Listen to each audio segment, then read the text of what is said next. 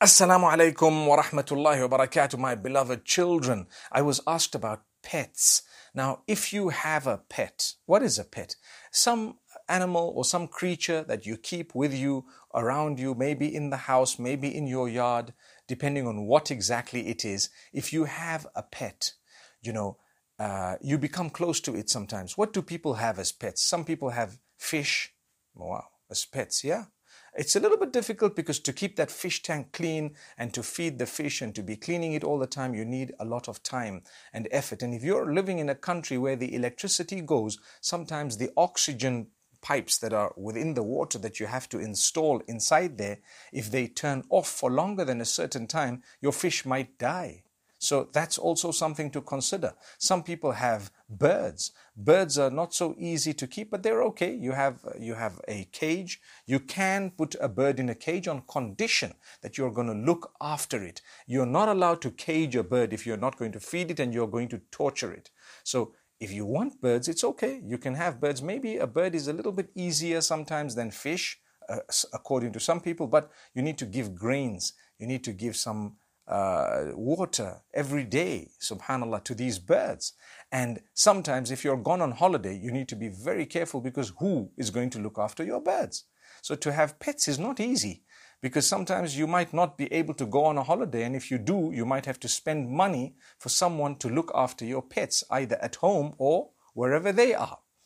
Some people have cats, and subhanallah, we have some cats, and cats are not so easy to look after, especially when you have a small home.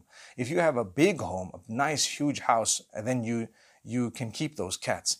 And those cats, you need to have a litter tray. You need to feed them every so often. You need to know how to feed them. Sometimes you need to give them some medicine, some injections, etc. And you need to know how to look after the cat. Some of the cats mess the house sometimes, but not so much. You need to train them. You need to know how to train them and speak to people who, or check online from people who know how to do how to look after these cats. So some people have cats, some people have chickens, ducks, some people have so many other things. Some people have chickens, they eat them, they end up eating them after that because they want chicken burgers, they want everything else, subhanallah.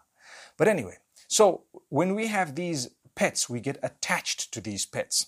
We actually get attached to these pets, which means we start feeling, you stroke the pet and you feel the pet and you actually get close to the pet and you become connected to that pet. It becomes your friend, right? It knows you. Some people have rabbits. Wow. Recently, I know of some of my friends who got some rabbits, and we have some rabbits as well. Now, rabbits are difficult because they're smelly sometimes. Yeah.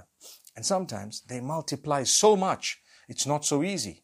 So when that happens, you need to have a place for them outside. You need to have a warm space depending on the country you come from.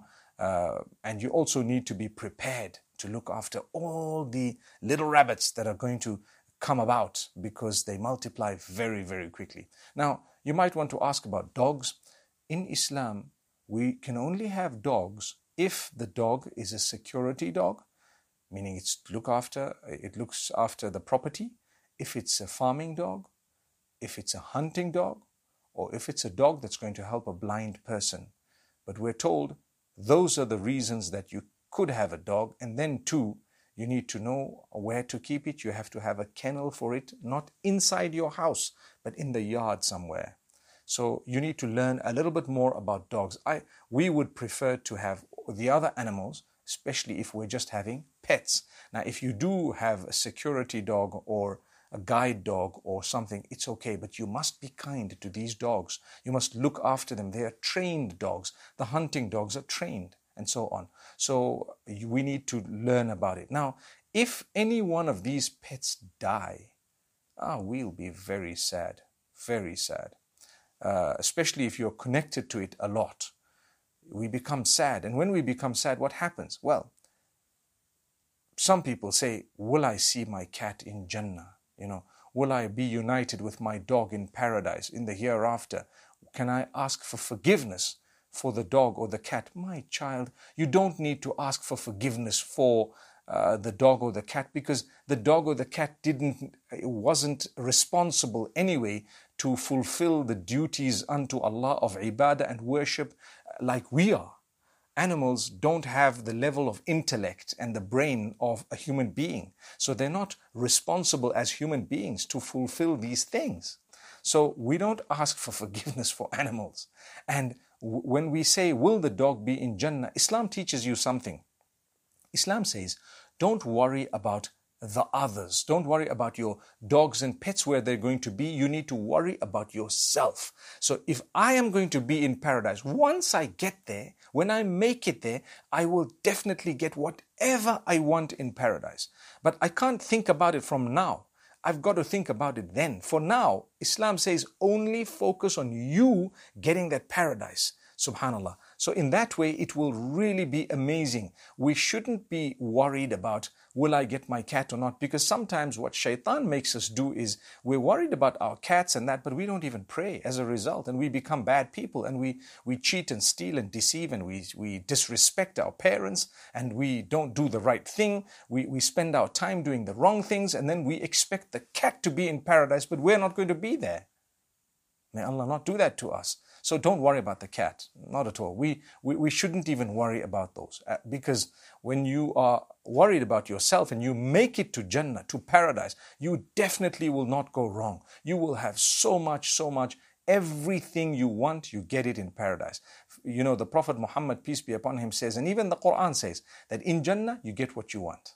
لَهُمْ مَا يَشَاءُونَ فِيهَا وَلَدَيْنَا مَزِيدٌ. Allah says, to those who are in Jannah, in paradise, they will get whatever they wish in paradise. So I can't say it from now that I want this and I want that. Some people say, I want the latest phone in Jannah. But it's not going to be the latest anymore. The latest phone now is maybe an S21 maybe, or an iPhone 13 perhaps. And you know what?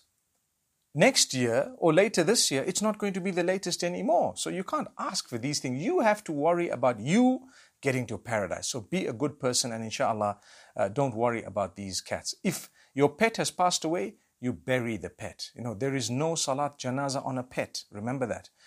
I've been asked this question a few times by people that how do we do janazah for my pet? It may sound funny, but the question is, you know, innocent children ask these questions. Meaning the issue is, we've heard this and people ask questions. There's no janazah. You know, janazah is a prayer to seek forgiveness for the dead human being. That's what it is.